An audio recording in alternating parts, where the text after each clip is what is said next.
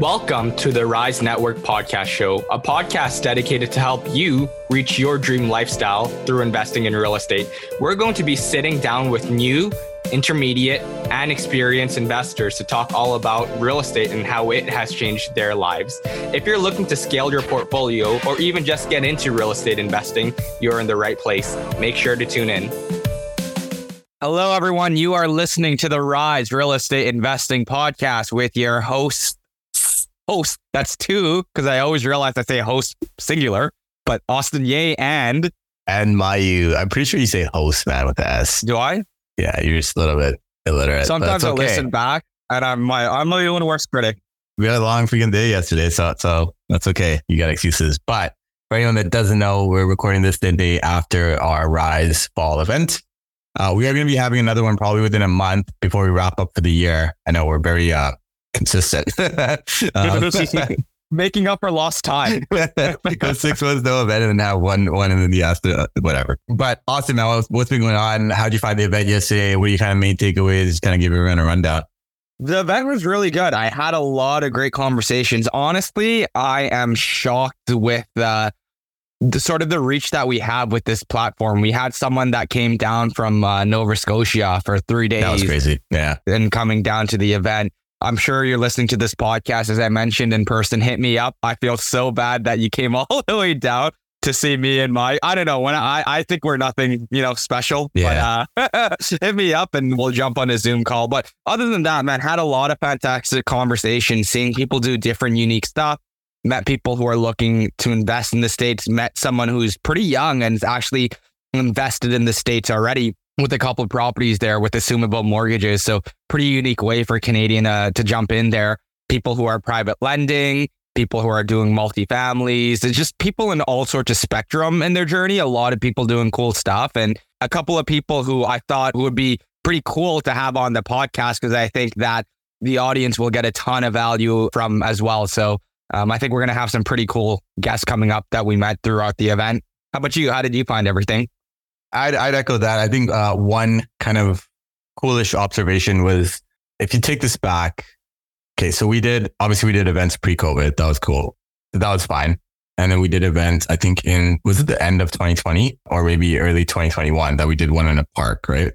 It's a lot of similar faces that are coming on. We're stacking on new people. Some people will stop coming, whatever, right? But the audience or the people that are attending, you kind of see the same people over and over again. And there's this one guy, very consistent. So he lived in Toronto and then it was a simple change of he moved out of Toronto, I saw you talking to him as well, Austin, moved out of Toronto, moved into his parents' house, started renting out his condo on Airbnb, generating about $6,000 a month there. And I was like, dude, and he's like saving the $3,000 that he would have spent in like rent expense or mortgage expense, whatever you want to call it. Right.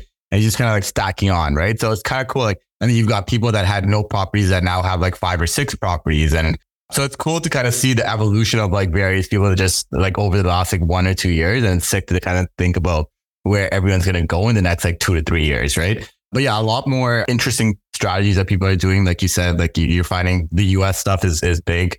A lot of people were talking about it, asking about it.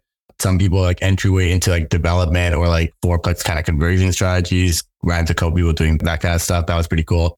Not too many private lenders for me, man. And we asked anyone if there's like private lenders in the audience, and surprisingly we had very few people, but it's kind of an indication of what people are doing with their money. So I just thought it was pretty cool there too. But yeah, man, it's always fun. I come back feeling super drained as a introvert by nature. And so I'm still exhausted. I'm low energy today. This is fun. I'm pretty low energy too. I'll feel you on that one. Why don't we just sort of give a quick update on some of the topics that we chatted about with our presentation. For those who were at the event, we had about a 40-minute presentation. Ideally, we wanted to keep it within 20, but I want a little bit longer. But we'll try to do a short condensed version here.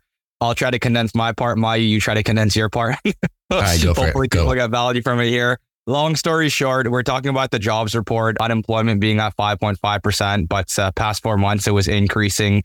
Most of the job being in the construction sector. So just something to consider is, are these construction jobs going to be stable or not? Are they going to be sustainable? Because they're highly tied to the real estate industry, right?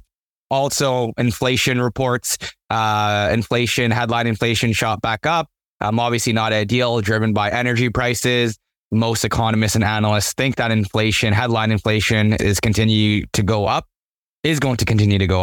because of energy prices continuing to soar. Core inflation remaining stickier than usual, even though it's declining. So that's another indicator to keep out for. Bank of Canada rates being held. Man, I should have just done it like this at the. Why you wanted to do it like this? You want me to just summarize it and just say we're all fucked? Like, that's basically what I did. No.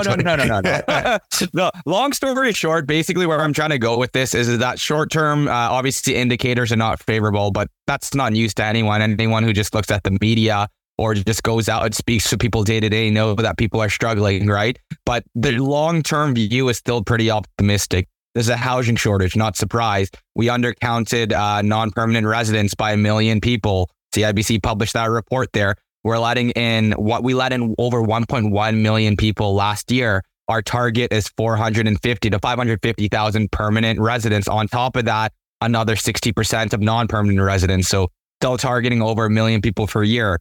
Permits are going down. Housing construction is going down because of current real estate conditions. So obviously that's setting us up long term for sort of a difficulty in the housing market, but that meaning upward pressure in prices, right? People are not going to be able to keep up with the supply of housing that needs to be done. We need to more than double our output. But in the short term, the indicators show that there are headwinds in the short term, but long term, I still think that there's real estate's a viable investment. But that's sort of my part in a nutshell. Yeah, I touched on inflation, but Austin kind of covered most of that. Basically, my entire theory is that like there's only so much that we can really do to get it under control. It's ultimately a global problem.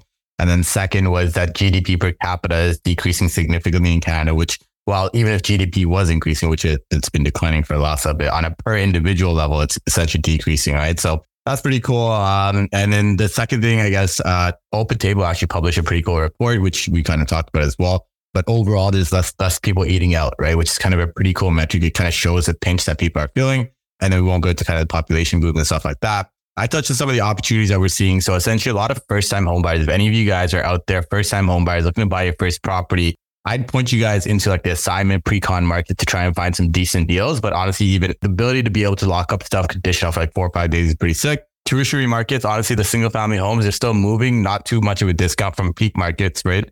Multifamily apartments, we talked about how vacant unit flipping has huge potential because the value of these apartment buildings skyrockets once you've got the vacant units in them. Debt consolidation is big right now. Unfortunately, right? It's just a reality. A lot of people are tapping into their equity. Liquidity is tightening. So what the interesting part about that is, yeah, we already need liquidity with tightening, but interestingly, a lot of syndicated deals, we're seeing more attractive equity splits as a result of kind of the current environment with limited liquidity in the individual investor class. Active business investing is big. There's a lot of like government loan programs essentially to kind of help you turn around businesses or implement technology or buy equipment and stuff like that. And then we talked about kind of the significance of construction in today's world, whether it's garden suites, multiplexes, or even multifamily rental units. I think kind of those are the 3 categories that I'd be betting on to kind of grow in the next couple of years. So that in a nutshell is everything that we fucking talked about yesterday. And we made it into a 40-minute presentation. Well, Myron had a part to play in that as well. So. We should have had him on this preamble too to share his part. But yeah, I think we don't want to bore you. We don't want to make this preamble 45 minutes long like we did our presentation. So I think we'll just end it off here and jump straight into the podcast. We have Clark Gale today. Clark is actually a realtor in Windsor who's helped us list a couple of our properties recently. But on top of being a realtor extraordinaire, he's also a developer. He helps construct tiny homes. It was actually the first builder to build a tiny home in the Windsor area. So obviously a pioneer in what he does. He has multiple businesses outside of construction, realtor, and real estate investing himself. He actually gets into a cool topic where he's actually bringing windows from Toronto down in Windsor and selling it at a discount. So like so many different cool topics that we dive into. You guys are definitely going to enjoy this episode. And make sure if you do enjoy it, leave us a 5-star review, share it with a friend, and let's jump right on in.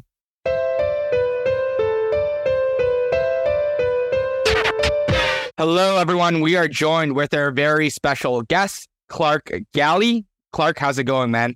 Doing well, man. Thanks for having me on the podcast, guys. For sure. I think it's long overdue, Clark. I think I've done it, but you and you've been a great resource. So, and very well accomplished. I don't know how we haven't had you on all this time, but Clark, for everyone that doesn't know you, why don't you give them a quick background on yourself, how you got started in this space and a high level on everything that you took today, and then we'll make sure we dive into all the current stuff that you're up to.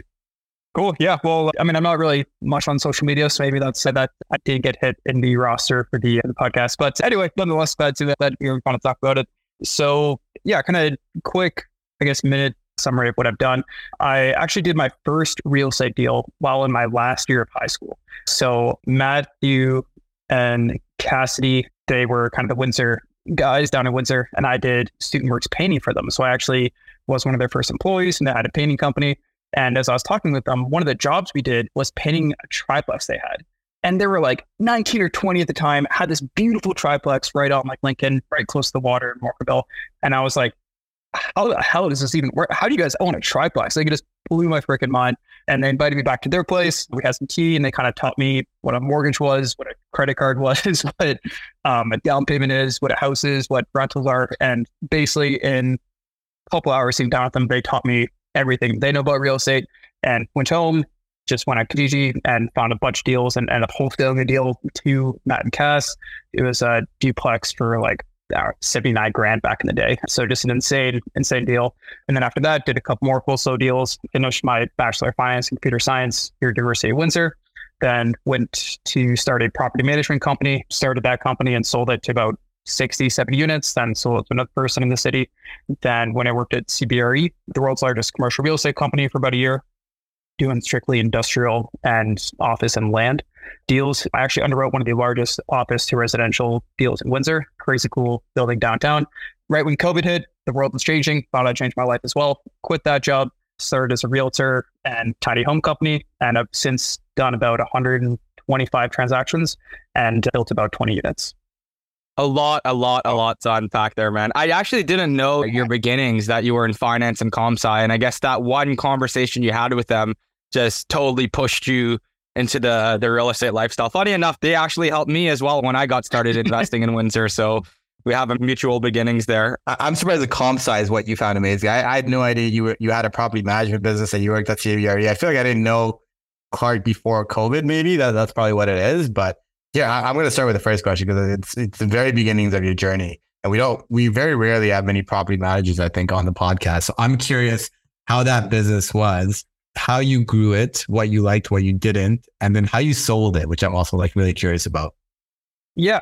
At the time there, like I was the property management company as well. I was doing the finance and computer science degree. So my off time, I was like, I might as well start a company. And while I was in finance, it was like, how do you value companies? And I was like, oh, it's pretty cool. I get to build a company and evaluate it at the same time. Like, what key metrics help drive the value of a company? Like, that's pretty interesting. So I knew I wanted to get into real estate. Like, after Matt and Cass talked to them, I was like, this is so cool. Being able to make a couple grand at a wholesale fee is just blew my mind. I was like, real estate's so sick. So I was like, okay, I got to start a company here. I was a property manager. That seems easy enough. So I literally posted ads on Kijiji and Facebook Marketplace and Bigger Pockets. I had a whole list of all the Bigger Pockets people that had accounts at the time. Would cold call all of them, be like, hey, can I manage your property? Can I manage your property? Can I manage your property? On Kijiji, anytime someone posted a for sale by owner lease that they had, whether it was a duplex, triplex, I'll call them up, be like, hey, can I lease your property? Can I lease your property? Can I lease your property? Even though they had the ad for lease, I was trying to win their business. So yeah, started with me leasing out the dude's triplex, and then I got his business of a couple rentals, and yeah, I was kind of slowly scaled that to 60 or 80 units. Realized that property managers are one of the least underpaid and most overworked people in the entire profession. That is my opinion. And wanted out of that company the second I kind of realized that. Yeah, that makes sense. And how were you able to find a buyer for it? Did you just start approaching some of these bigger property management companies and told them that you're selling off? Yeah. And funny enough, I just basically just make a list of every property manager in the city, call them, be like, hey, look, it's on my book of business, this many units, generate some such revenue, put some financial statements together, and then just sent it to, all the property management companies in the city. And then, it was actually a realtor out in Amherstburg. It's actually Goldmar Property Management, they kind of rebranded it to Goldmar. But it was a realtor team out in Amherstburg that he was already kind of a re-established realtor. He thought, I can just, make it more streamlined, kind of in-house, have property managers and realtor business. So he took that over and kind of grew it to what it is today. And I don't think we want to jump on, we don't want to keep on diving down on this, but I have one more question. Curious, because this is like more so like building a business and exiting it, right? Whether you knew it or not as you were going through it, how did you guys go about negotiating what price was fair? Or did you kind of just realize too much headache, just take it off my hands, give me any sort of price?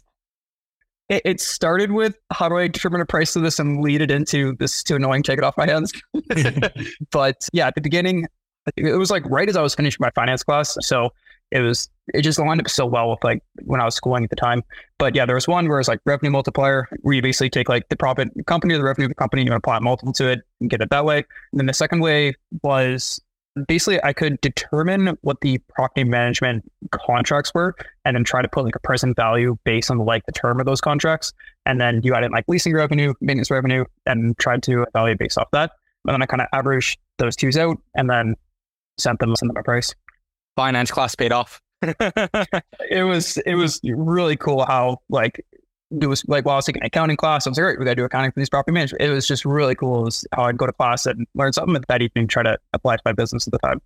I think a lot of people, especially in these university towns, they could definitely start thinking about implementing a lot of these, right? Because exactly what you did, right? You're in school, your boots on the ground, you've probably got some friends that need a place and you can kind of service them appropriately. So I think that's a pretty cool kind of entryway into the market, and it's a very low cost model as well. You don't even need like, I don't think it's licensed. You might not need insurance. I don't know if you got it or not, but to each their own, right? But from there, obviously you went into work at CBRE, which is pretty impressive, and then kind of pivoting into the realtor business, which you're still actively running today. Yeah, tell us a little bit about how you got started the realtor side. And I think what we'd be curious to hear is for anyone that's aspiring to be a realtor, it's always good to know what is the first week like versus now you've been in the business for 3.5 years, almost, roughly speaking. Like how have things changed? Yeah, just kind of give us a rundown on how that business went about. Yeah, so after university there, I exited the property management company. Then I thought, hey, I really want to get into real estate and I want to work with the big dogs. Like I want to do big deals. I want to see how this mass amount of money works in the city. So that's why I worked at CBRE for a year. I was going to actually be a realtor with CBRE. That's where I was kind of worked there for a year and was going to lead into, but it just was way too corporate for me. Like they were show up 9 to 5 and only kind of work on CBRE stuff. It really bummed me out when I asked the CBRE guys, hey, do any of your own deals? And the answer was no. I think right off there, and I was like, okay, this is not the office for me. It's cool they're doing these crazy deals. Learned a lot with them. But after that 1 year, I just realized I had to kind of do it myself. And then, so I quit there, became a realtor. And in my first week as a realtor, I actually had a couple of friends who were looking for places and managed to do a deal my first week, which was pretty lucky. That usually doesn't happen. But yeah, when I first became a realtor, I really cared about the team and who I was working with. I really didn't care about the brokerage. Really didn't care about online presence. I really didn't care about too much about that. It was, do the guys I'm working with have the same goals as me? So I interviewed a couple of brokerages in the city, and I'm sure you guys know Aditya Soma. I interviewed him, and I felt like me and him aligned very well. He was a super hardworking guy, had same kind of goals and aspirations as me.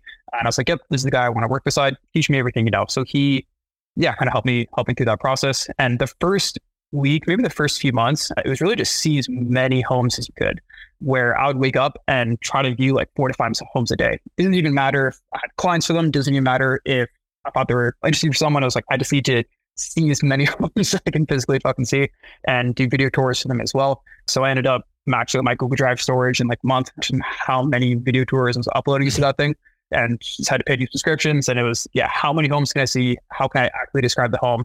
And then how do I underwrite these deals? And then the people just kind of came after that, where DK was like, hey, here's some leads. And I already had these videos, these homes. I already had underwritten the numbers and everything. So when I got a new lead and he was talking about homes, I already had an email I could send half an hour later with all the information, all the video tours and everything he needed.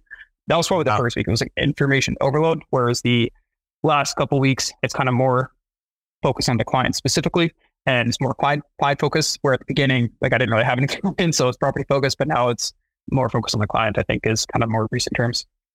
That's really cool, man. A lot of people sort of ease into it. When you look at people get into the realtor business, or Amar, you can attest to this as well. When they join the mortgage business, the first thing people say is, you got to start like building your clientele. You sort of went through and became an expert at property and then started building the clientele from there, right? Which is pretty neat. And funny enough, whenever I look at a property and I ask you already have the video for it. So for those realtors who are aspiring to get those long distance investors, I think one thing that you do is really neat is that as you record through the property, it's almost like a home inspection in a sense, right? It may not be as thorough, of course, but you're pointing out flaws, things that need to be done. You aim your camera on ABC, and yeah, I mean, you basically walk people through the good and the bad of the property. And I think that's what long distance investors sort of appreciate. They're not just looking at the good of the property, they're also looking at the bad of it. Would you say that most of your clientele, being in Windsor, right, there's a lot of long distance investors in the city, whereas most of your clientele investors from like the GTA, or did you have a lot of buyers as well down in Windsor? And secondly, were almost all your buyers investors, or you did have a lot of mix of home buyers as well? Because those are the two totally separate segments that don't really coincide with each other very often. Yeah, no, good questions. And I'm happy you commented on the video tour aspect of it as well. There's a lot of people that do the video tours, but for me, I really try to point out everything bad, because like if I don't point it out at the beginning, it's going to show up later. Like, is there knob and tube in the house? Is there water damage in the house? What kind of plumbing is it? What does the street look like? Any parking? Just like any of these issues that are going to happen on my first tour, and it's going to come up later. You might as well address it right off the bat, so you can either realize if you want to continue with that property or not. But in terms of the clients, a lot of them were investors at the beginning, but it kind of made sense because I started out in the property management space. I worked at CBRE. Like, I just knew I wanted to deal with. And so a lot of my clients were investors, and then it was leads from a DJ that were coming in, as well as once I was working with a client and I had a good time, like referrals, even today, is probably like a majority of my business. I don't do too much social media marketing, as you guys know. It's just a lot of referrals coming in. I would say lately, and it's only been the past couple months, I've had a lot more first-time home buyers that are local in Windsor. I think it's almost in part because homes are actually affordable now. That people I went to university with can actually afford, a $350K home that they want to live in. And it's a nice home. I think that didn't really exist before, but now I think first-time home buyers, just in the past couple months, I've been dealing with, but the past 2.5 years just been mainly investors. Wow. Okay. Quickly talking about Windsor as a market, because we haven't talked about Windsor in a couple of months or so. I know last year we were looking at some stuff and we were talking about it, but what are you seeing as kind of like the strategies that are working in Windsor today? Because we're about to get into your development side as well, right? But yeah, I'm just curious, like, what are you seeing working? Is it small single family houses, duplex, triplex, fourplex? Is it multifamily? Is it mixed use? Is it development? What are a couple of the strategies that you're seeing frequently? Yeah, I would say the strategy that makes the most amount of money, and I'll give a quick example on it as well, is really the cash for keys business. Because the amount of calls that I get, it's like, Clark, I'd love to get a vacant property and hire a contractor, fix it up, and either refinance it out or sell it. I probably get those calls at least 4 or 5 times a week from random people, and I'm just one realtor out here. I imagine there's hundreds of realtors getting those calls. So that strategy, it was really cool and it was really awesome, and it still works to a degree, but it's almost like these vacant homes or vacant units in multifamily are priced in to what the contractor fee would be, and the ARV ends up being. Like, it's very rare that I see a vacant single family on the market or vacant multifamily that I look at and like, oh, you can do renovations for this cost and you make this much money. It's just almost, unfortunately, for some reason priced in, and people are still paying that. But for the cash for keys method, there was a 6-plex that I helped the client get. I was cash flow negative about last year and a half ago. We ended up getting for like $650, $670. Each unit was like $600-$700 inclusive per rent. And he lived in California at the time, and he has some family in Windsor. So he flew down to Windsor, cash your keys, the whole building, called me up and said, Clark, it's vacant now, let's list it.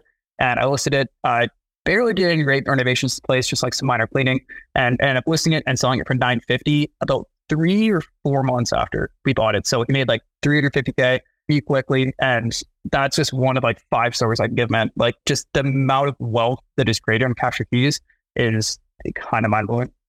Yeah.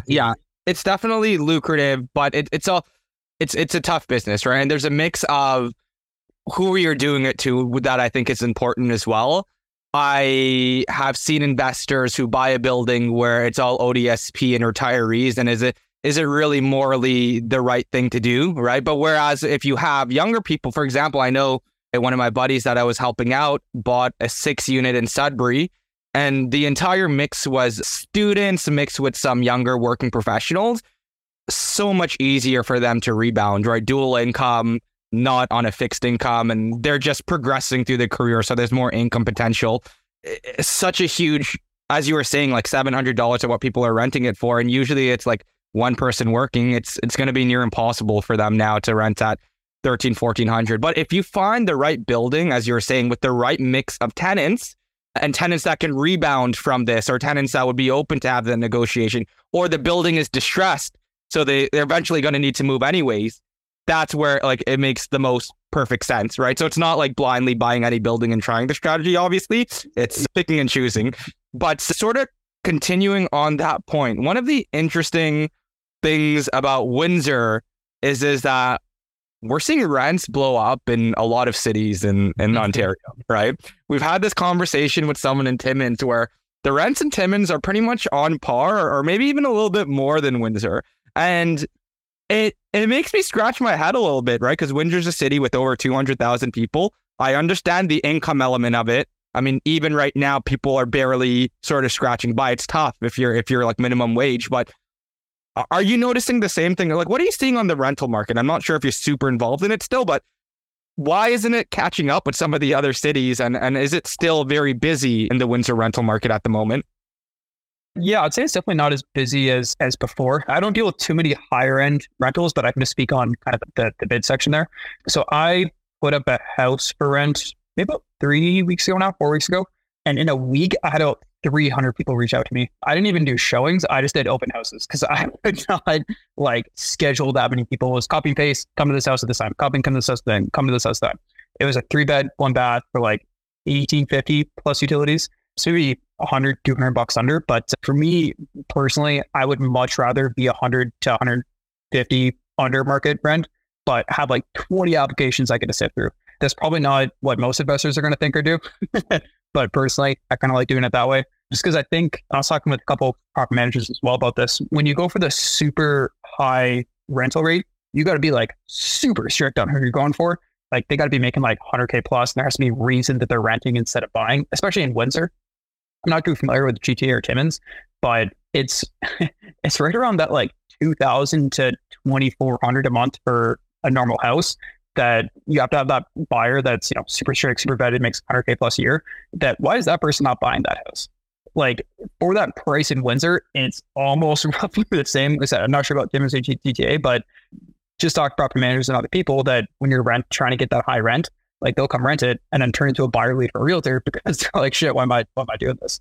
I know for the average, you know, 2-bedroom, 1-bedroom, 3-bedroom for the right price, those are still pretty hot. But at the higher end of the range, it's like, why are they just not buying? Mm-hmm. Yeah, I think that makes sense because in some of those other areas, like for Timmins, for example, it may be people moving in and out. Windsor's a huge city, so if you're making 100K, you probably want to buy and live there forever, right? So that sort of makes sense. I have one more market question, but do you have any more market questions as well, or? No, I think that's a good theory behind it because I know it's something that me and Austin have brainstormed or debated for so many conversations. It's just why is Windsor's rents not going up? But I think it comes down to the transitory population. Like Timmins has miners that come and go like every 6 months or a year, right? And they don't want to necessarily set down roots. I don't know for sure about Sudbury, but I'm assuming there's a decent like mining population there as well that is kind of contributing to those higher rents. But yeah, go ahead, Austin. Yeah. So my question here is, let's say that I'm looking at investing in Windsor as a newer investor. Could you describe to me the general landscape of what's going on? What's the competition from other investors? What's the competition from home buyers? What is sitting on the inventory? What's moving? Just sort of the general landscape. For example, I know like student rentals are all just sitting because of the licensing program, right? Give me the landscape of Windsor right now. Yeah. And really quick back on that back question as well, just in terms of, you know, people that are buying it. There was a student rental that I had listed that was sitting for a little bit, as student rentals kind of are right now. And I was getting off cool signs to try and, you know, people that wanted to tour it. There were multiple times when it was groups of 3 to 5 like Indian students, they were going to come together and buy a house for the 3 or 5 of them. So I've been asked, can I put 4 or 5 people on title? Like, technically, yeah, you can put 100 if you wanted to, man. But so that is a trend that I really haven't seen up until the past few months. That was just me listing a student rental that I've seen that, which I thought was kind of interesting. But in terms of the market, I think first-time home buyers are like really coming in full force, like the 300 to 350K range. Like I said, I've had the most first-time home buyers I've ever worked with is kind of around that range. I think multifamilies are hitting the fan like crazy. The amount of multifamilies that I've seen to be decent deals that have just been sitting there is absolutely absurd. Like I think I have to pull it up, but I think there was a week where there was like 60, like 30, no, I think it was like 30, 35, like new multifamilies that came on, but only 2 or 3 sold. It was like some crazy percentage sold to new listings for multifamily specifically, just because those really aren't moving. And the luxury stuff is coming to a complete halt. There's a lot of developers that I talk to that have just let some of their tradespeople go, not pulling not pulling the gun on certain projects. Like in Windsor, for some reason, like smaller towns outside of Windsor, the pre-cons for like 950, 900, and like even like $1 million for these like nice single family homes, like 20 minutes away from Windsor. Used to like fly like hotcakes during the COVID, but now they're just sitting there. Spec builds have been sitting there dropping 100, 150K on some of these spec builds that are sitting there. Developers like, please just someone freaking buy this. So I think new builds, complete halt for some home buyers coming up, and multifamilies also coming down. Sort of the general landscape. Are there still multiple offers and offer dates, or it's happening, but they're failing? Because in GTA, there are offer dates, but quite a bit of them end up failing and get very few viewings. I would say offer dates are actually still doing pretty well. Under the 500K range, like I said, I don't participate too much in single family homes over 5, but my first time home buyers, I'd say majority are still offer dates. Yeah. Before it was like every single property is an offer date, but I'd say still majority, like probably 70 to 80%, I'd also say are still offer dates. That makes sense, right? Because I mean, your home buyers can still afford it, 350K, but the numbers don't make sense for real estate investors. So I guess investors are sitting on the sideline, but home buyers can still get the mortgage to qualify, even with like 7, 8%, 9% stress test. Yeah, which is crazy. But no, we saw that with the property that we sold as well. I think the single family market has been pretty resilient in Windsor, but I'm assuming the investor products, like the obvious like triplex, fourplex, stuff like that, is probably sitting a little bit longer, as you said as well, right? Yeah, and just funny story. There was a house in Toronto that was listed for $699. But I was like, fuck, I really want this house. Called up the realtor. I'm like, yeah, what's the deal with this one? She's like, there's an offer date. I was like, fuck it. I just ended the call. Like, I'm not trying to like compete. I'm not trying to play ball. And then I checked it out like last week, and it freaking sold under list. And I was like, well, I guess no one came, and I just totally fucked up an opportunity here because I just didn't want to play ball. So that's a lesson for everyone out there. But okay, so Clark, like obviously the realtor side, you've been 125 transactions in effectively 3 years. That's pretty significant. But you also started the development side. And which one came first? Was it the realtor or development? Honestly, like the same week. Yeah. I'd say it's like the same week. I was like, fucking quit my job. Might as well try to and see what sticks. Okay, cool. So what was the transition into development? Because you obviously didn't have experience. It's not like you're a trades guy. I know you painted before, but that's not necessarily quite in the trades, right? But, what was your transition into that?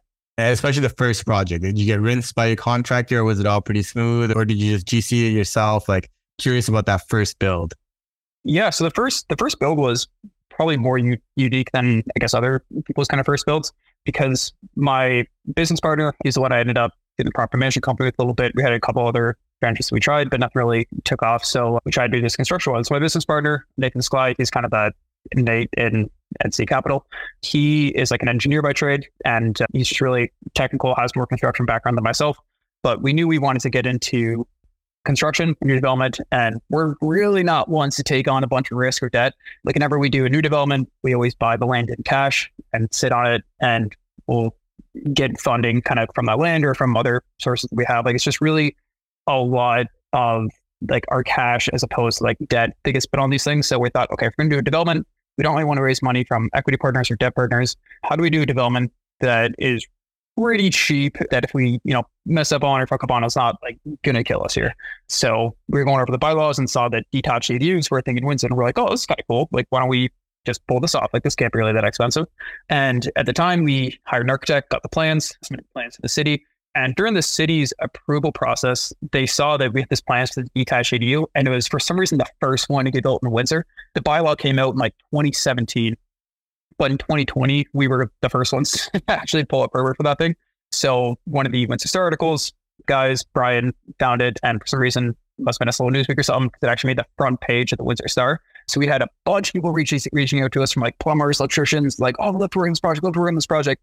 And this one bigger kind of developer reached out. He said, hey, I love what you guys are doing. I'm trying to get into this modular kind of space.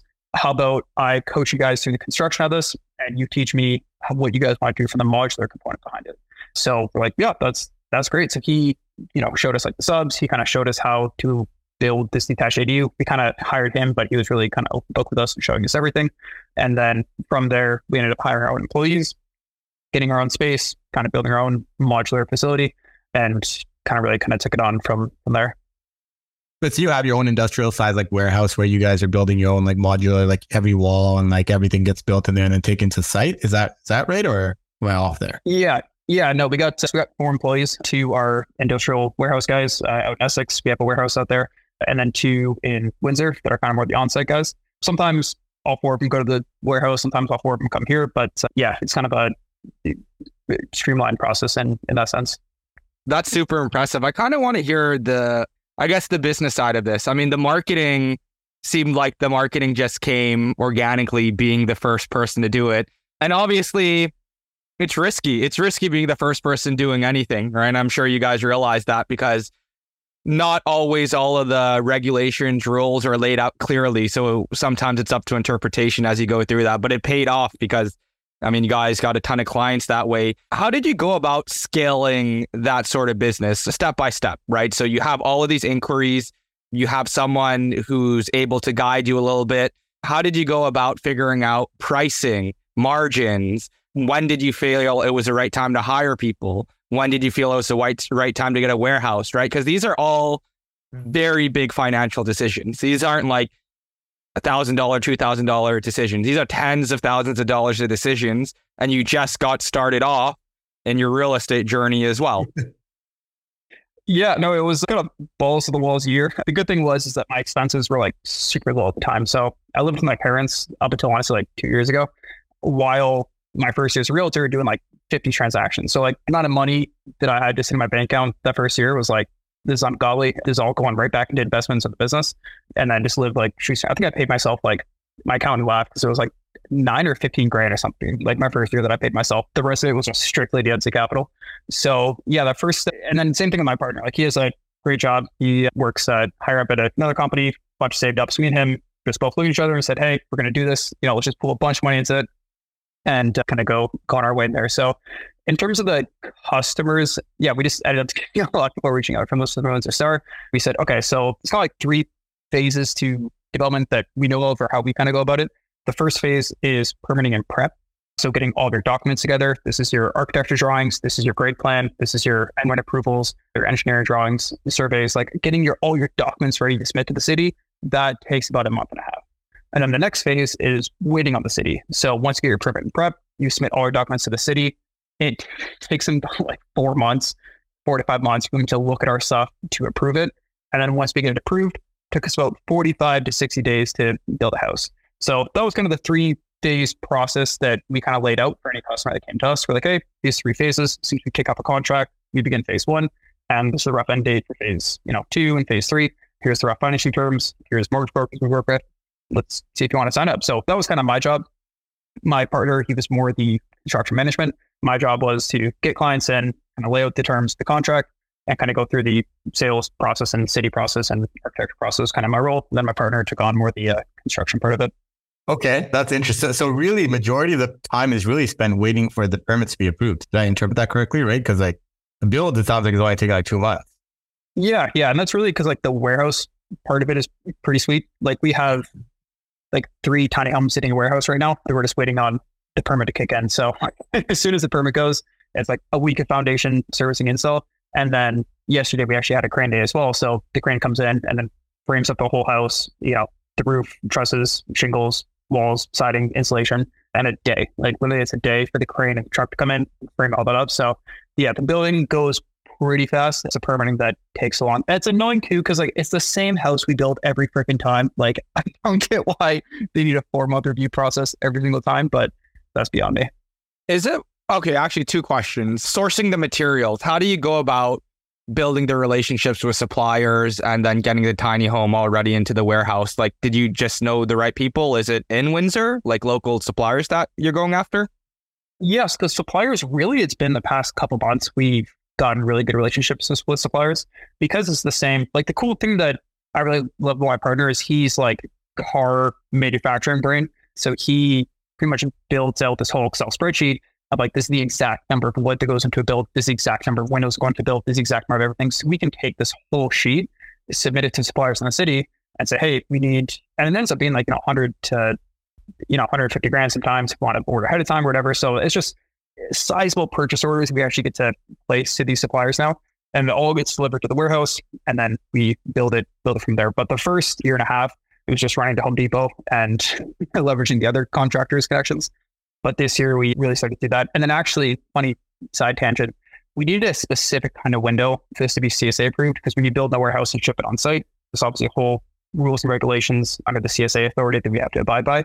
So we needed these like specific kind of CSA windows, and no one at Windsor made them. No one really in London made them waterlegal. So I was calling like every single window supplier, found a guy in GTA who had this window. So I went up there, met them in their facility, and they're like, hey, we really don't want to ship these down to Windsor. Like, do you want to be our distributor? And I was like, yeah, sure, sign me up. How does that work? So I had to go through like an interview process and end up being the window supplier for them. And then now we sell windows to other developers in Windsor. And we're at like, oh, 300-400 grand in windows this year, like just purchased and sold from supplier relationship there. So when you like, this year has been really cool of like, when you have leverage in purchasing, like those suppliers take notice and care. When you think about it, Mayu and I know, man, like when you do things in the GTA, suppliers are everywhere. Get a roof done, boom, next day. Window, next day. Kitchen, choose from the 30 or 40 plus suppliers out there, right? But then as soon as we go to Sudbury, Windsor, wherever, it's like, Jesus Christ, everything is 10 times the price. You got to wait weeks. So it's awesome that you came down and built that connection there. And all of a sudden, it's a mutual win-win relationship. You found the need in the market. And for those who are listening in other areas outside of Windsor, you could probably do the exact same thing in your city. Like a Sudbury, I don't know if Sudbury has a supplier similar to you, Clark, but I can't see why you can't replicate that in other cities that may not be as established, right? And the other question that I have off of that was just a random side tangent. Other question I had was in regards to cost and clientele. So our tiny home, like what does it cost to build a tiny home? And also timeline as well. I know you mentioned the permit timeline, but let's say from the day you submit your permit to when you have your occupancy permit, how long does that take? And is it investors or client? Like who are building these tiny homes, right? Because I don't know a whole ton of investors, or maybe in my network, I don't know a whole ton of investors who are doing it in Windsor at the moment. Yeah. No, I'd say probably like half is people that are purchasing it either for their grandparents or for their kids to kind of go in the backyard. So I'd say maybe like 40% or half are that kind of market where they're building it for some kind of family in the back. Those clients are funny because usually they just pay in cash. Like usually it's an old retiree that has a 200 grand check and they're like, hey, do we pay it now? I'm like, oh, holy shit. Like it's fine. But the investors, they have more kind of financing terms lined up. And then from the investor side, what they do is, because I'm also a realtor, so it kind of works out that way, is that I'll help them find like double lots. They'll purchase a property, sever the lot down the middle, keep the home, get the lot free and clear, and then use that to build this kind of a triplex model that we have, where it's kind of like a duplex up front and then a tiny home in the back to kind of create 3 legal units on any residential lot in the city. Doesn't have to be zoned for it. It's a single family plus 2 in-law suites is the permit in the bylaw that we apply for. Still has 3 hydrometers, still has 3 addresses, 3 legal everything. The bank views it as a legal, newly built triplex. So that's been the more investor sale, has been this triplex that we probably built 3 or 4 times now. And then the homeowners, they just build the tiny home in the back. And what was the cost of the build usually? And is it always the same? Because you guys are saying you're doing the same thing again and again. Yeah, it's a little bit changes up here and there, but most of the time it's the same. The triplex we build, I believe it's around 520, 525, depending on like the finishes and upgrades and all that kind of stuff that they want. And then the average 1-bed tiny home is around 150, 160. That's like including permits and everything from start to finish. Yeah, permits. Yeah, city Windsor time, architectural fees, surveys, foundation. Like when you will hire us, it's like you get the key afterward and walk right in the door. What's the square feet of that one bedroom tiny home you're building up? I would love the city let us do a little bit bigger, but it's 431 square feet for the 1 bedroom. Then the 2 bedrooms about 670. You're north of the 1% rule then. It's like for sure, right? You guys are probably renting this stuff out like what, like 1,400? Like it's still brand new tiny homes, right? Yeah, no, it does say, and you can do plus utilities too. And the coolest thing too, when you build a tiny home in the back, is your taxes don't really change and your insurance don't really change. So when you build a tiny home in the back, you're like, oh, cool, like 1% rule. But it's also like they pay the utilities and your other expenses when you own just a regular home don't equate the same when you put a tiny home in the back. And so for the triplex, like that can't be in the back, right? That's got to be like a lot. Yeah. So that's when they have like a house, the double lot on the side, sever that, and they have a vacant piece of land. Then on that vacant one, you can build a triplex on. You know our one on Campbell, right? So that one would probably be like a triplex play if we were to do it, right? Yeah. That one zoning is kind of cool. I'd probably push for 4 if I could. But yeah, triplex for sure. 4 bucks if we get lucky.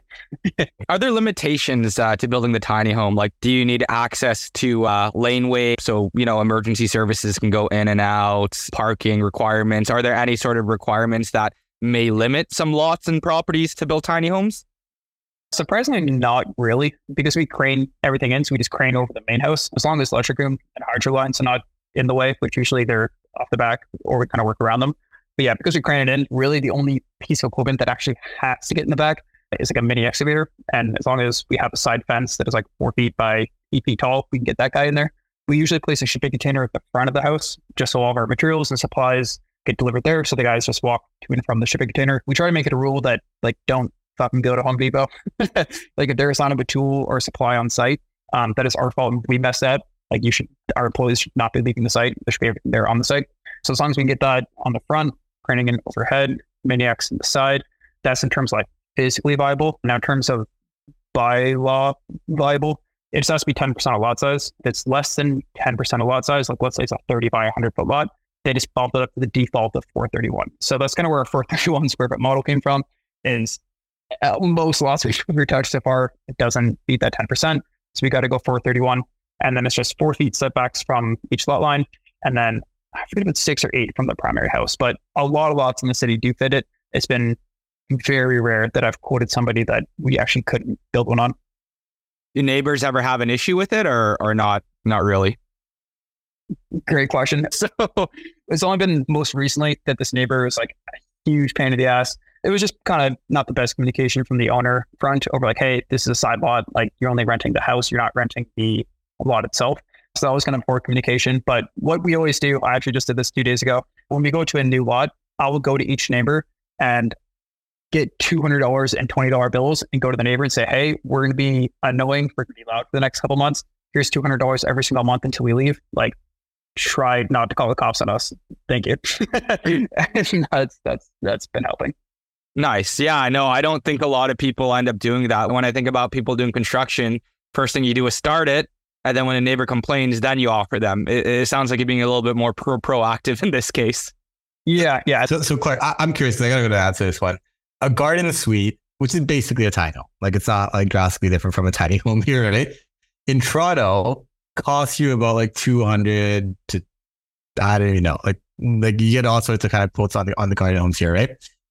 What is the main difference here? Because 120 is a really good price. That's basically what people are doing like duplex conversions for in Welland, right? And even a duplex conversion in Windsor, I've heard could be like 90 grand, 100 grand. Not that I've ever done it there, right? But so is it primarily like the permit fees that are making like Toronto so much more expensive? You might not know the answer, right? But, or are you guys just like getting this like really cheap comparative to the market? Is it the modular homes that kind of makes it really efficient, right? What do you think is the huge outlier? Because people are going to listen to this and they're going to think, oh, I could do this in X, Y, and Z city. And I just want to know, like, is it actually possible at this price point in every other city? And is everyone else just making a crazy margin? Or do you guys have some sort of secret advantage that is keeping your costs down? Wait, hold on, Mayu. What's the square footage of these Toronto ones? Because keep in mind, Clark's is only 400-ish. But I don't think it's like drastically going to increase that much. Like, it's ultimately like wood and a couple like square feet of like flooring. Like it's, so maybe it does, right? Maybe it's something to do with the permits. Maybe like staying at the square footage that you're staying at might keep you under certain permits. Maybe, I don't know, right? But it's just every time I talk to someone about garden suite, it's like, yeah, 200, 250. Like I'm like, oh, I don't know. That's okay. Like I'll do it maybe later on in life. But if someone were to offer for 120 on my Scarborough property, it'd be great. They'll plop one in there right now. That's like 300 a foot. So it seems like standard, no? Yeah. 300 a square feet. But why is it so much? Is it maybe it's the permit cost in Toronto is like drastically higher, I guess. Well, I'd want to cut you off for a sec there. The one bedroom is about 150, 160. If I said 120, I meant 150 or 160. Still less than the 200 mark. But I do agree with you as well. Like our 670 square foot 2-bedroom model versus our 1-bedroom 431 square foot model is like 150 square feet more for an extra like 20 grand we usually charge. Because you're right, it's just more flooring and like drywall and framing. Like it's really not that expensive. It's expensive to build the foundation, it's expensive to build the roof. but to build an extra 150, 200 square feet is really not that expensive. I think the other couple things that we do as well is we do like helical pile foundation. So, and we have our own guys that are trained on that as well. So our employees will do the foundation for our tiny homes, which saves a lot of money. Again, we have a supplier for the helical piles that we pull from Guelph as well. So we source that in, but it's just a lot of like every time we build it, it's like, how do we, save an extra grand or $2,000 here? How do we save an extra grand or $2,000? That could be the permit fees as well. Like Windsor's in-law suites are not too bad permit fees. Chatham actually has more expensive fees than Windsor, surprisingly, for dash ADUs. They're like 10 grand, whereas we're like. And there's no development charges or anything for it, right? Correct. That's where Chatham, maybe like Chatham's just catching up because we did a tiny out in Chatham last year, but Chatham doesn't have a detached ADU or garden suite permit, like a separate permit fee for it. They just loop it underneath the development. And I'm like, that is crazy. You should have like a separate ADU permit fee, which Chatham doesn't have, which Windsor does have. So you're right, there's no development charge. It's just ADU permit fee. They may be putting one in the future just because they are requiring tiny homes to be Tarion warranted, which we do have now. But that is a thing that I know still up for debate. And I guess the last thing, Amayu might have some more questions. For me, the last thing to wrap around the tiny home is like, if you're an investor and you're doing it, so in Toronto, the tough part, and in some other cities, the tough part is, and Mayu can actually attest to this, is the financing part, right? Because a lot of the times they won't recognize a separate structure. Well, they might just hit a triplex or something, but they won't recognize a separate structure as its own sort of structure. There's no comparables against that. So it makes financing relatively difficult. For your investors, are they like burring these out? Or are they looking more so long-term play and then eventually somewhere down the line, they're going to refi? And also, I'm not sure if you have the answer to this. Is there an ARV figure that you sort of have in mind when building one of these, like how much lift it adds? Yeah. So I don't know for the detached ADUs because I haven't had too many investors build one detached ADU in the back. Usually they do the kind of triplex model. I'd say the average family, they do the ADU in the back, but the investor predominantly has been the triplex model, and in my opinion so far. I don't have any recent ARV comps, but I do from last year, like middle of last year. We did one for ourselves out in the West End. We just managed to pick them a lot pretty cheap. We're like, we'll do it ourselves. So that one ARV'd at around 715, 725, I want to say, which was a full burr for us, which is great. And then, yeah, we've done a couple more, but I haven't pegged at ARVs from those clients. But in terms of the financing, what people typically do, the investors typically do, is they'll get the lot relatively free and clear. They'll get a private loan to do the construction of it. Because the way that we set up our financing is we really don't take draws from the client until we are 33% done construction, 66% done, and then 100% done. And because we go relatively quickly, like still about 45 days or every single unit, from the first draw we get from a client to the last draw, it's like 3 months, like max. Like it's really not too long. They have to build the private funds, and then they just get a refinance out right after. So with the triplex build, banks do associate an ARV to that. Banks will finance on that because it's just a triplex that day. And the ADU in the back, though, has been predominantly bought in cash for elderly. So I don't have too much comps on that, unfortunately.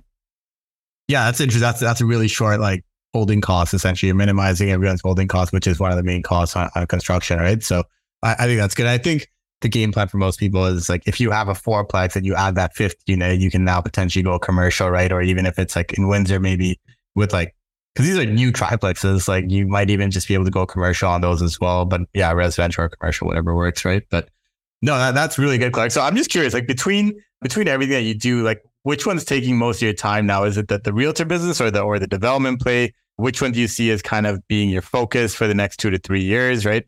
Yeah, I'd just be curious on that side. Yeah. At the beginning, it was really just how do I make enough money to fund Ents Capital and the development game. So realtor was 80, 90% of my time just doing deals. Now I think it's shifted more to 50-50 because for our construction guys, they just start so early, 7:30 sometimes. So I think I'll usually wake up early, meet the guys on the site, or just kind of do a quick team call, see what's going on for the day or for the week. Because we have a site super now as one of our employees. So he's been helping a lot, just on site kind of managing day-to-day tasks. So we'll probably group in the morning, especially on Monday morning, or sometimes throughout the week in the morning. But it's very rare I get a construction issue past 12 o'clock. Like usually the construction day is already planned out, or all the issues are probably going to be had by like 12 or 1 o'clock, or the site super will kind of handle it. Like any big decisions is usually before then. And realtors and clients usually don't wake up until like 10 or 11 a.m. So it's fucking great. I do realtor stuff kind of in the afternoon and evening. And construction stuff in the morning is kind of how I've been doing the day lately. Interesting. And then the second point that we like to ask our guests is, you know, for a newer investor, and I think we've covered a lot in this episode, especially a lot of nuggets. Like if you guys ever hear me and Austin just like randomly just like asking questions off the top of our head that makes no sense, is because we find it like very engaging and a cool topic. So I think we've covered a lot that we've been fascinated with. But for newer investors that are looking to get started in today's market, what kind of advice do you have to share with them? Big advice, and actually one of my most recent clients just kind of shared it with me, is I'm going to butcher the way they said it, but they're like, Clark, thank you so much for dealing with us. I know we don't have a big budget and we've been blown up by so many realtors. Like, thank you so much for spending the time with us. So I think if you're a beginning investor and your budget is not that great, you need to realize that. You need to realize that some realtors, you just might not be worth their time. And that's fine. You're going to find a realtor that'll work with you, or build connections at the beginning. Like, you know, you guys with this podcast, like, you know, at the beginning, you just wanted to get yourself out there, provide knowledge, and do what you could to, you know, get in front of the right people. I think people at the beginning need to do the same. Even for myself, like I was just cold calling Khadijah leads, like doing leases for $200, $300, $400 just to like do a deal. I was like, damn, like give me in the game. Like, let me start working with people. So I think at the beginning, like people are going to brush you off and not going to care about you because you don't have much to offer. You just got to keep hustling until you find someone that does care and kind of work that as hard as you can. Yeah, no, that's some fantastic advice there, Clark. Honestly, really appreciate your time, man. This has been an amazing episode. Maya and I have been trying to get guests who can speak more relevant to today's sort of strategies that work, because it's a changing environment, and what's worked the last 2 years are not going to work today, or maybe not in the future as well. So it's fresh to get your perspective on things in the Windsor market, and you've accomplished so much. If people want to connect with you, work with you, or learn from you, how could they best do so? Yeah, Instagram DMs maybe, or you can find my phone number on the NC Capital website. Both those I'll respond like under an hour. So reach out to those and I'll get back to you. Really appreciate it, man. And if you guys enjoyed this episode, share it with a friend, give us a 5-star rating, leave a comment. It helps bring great guests like Clark out. And until next time, everyone, invest smarter and live better. Take care, all.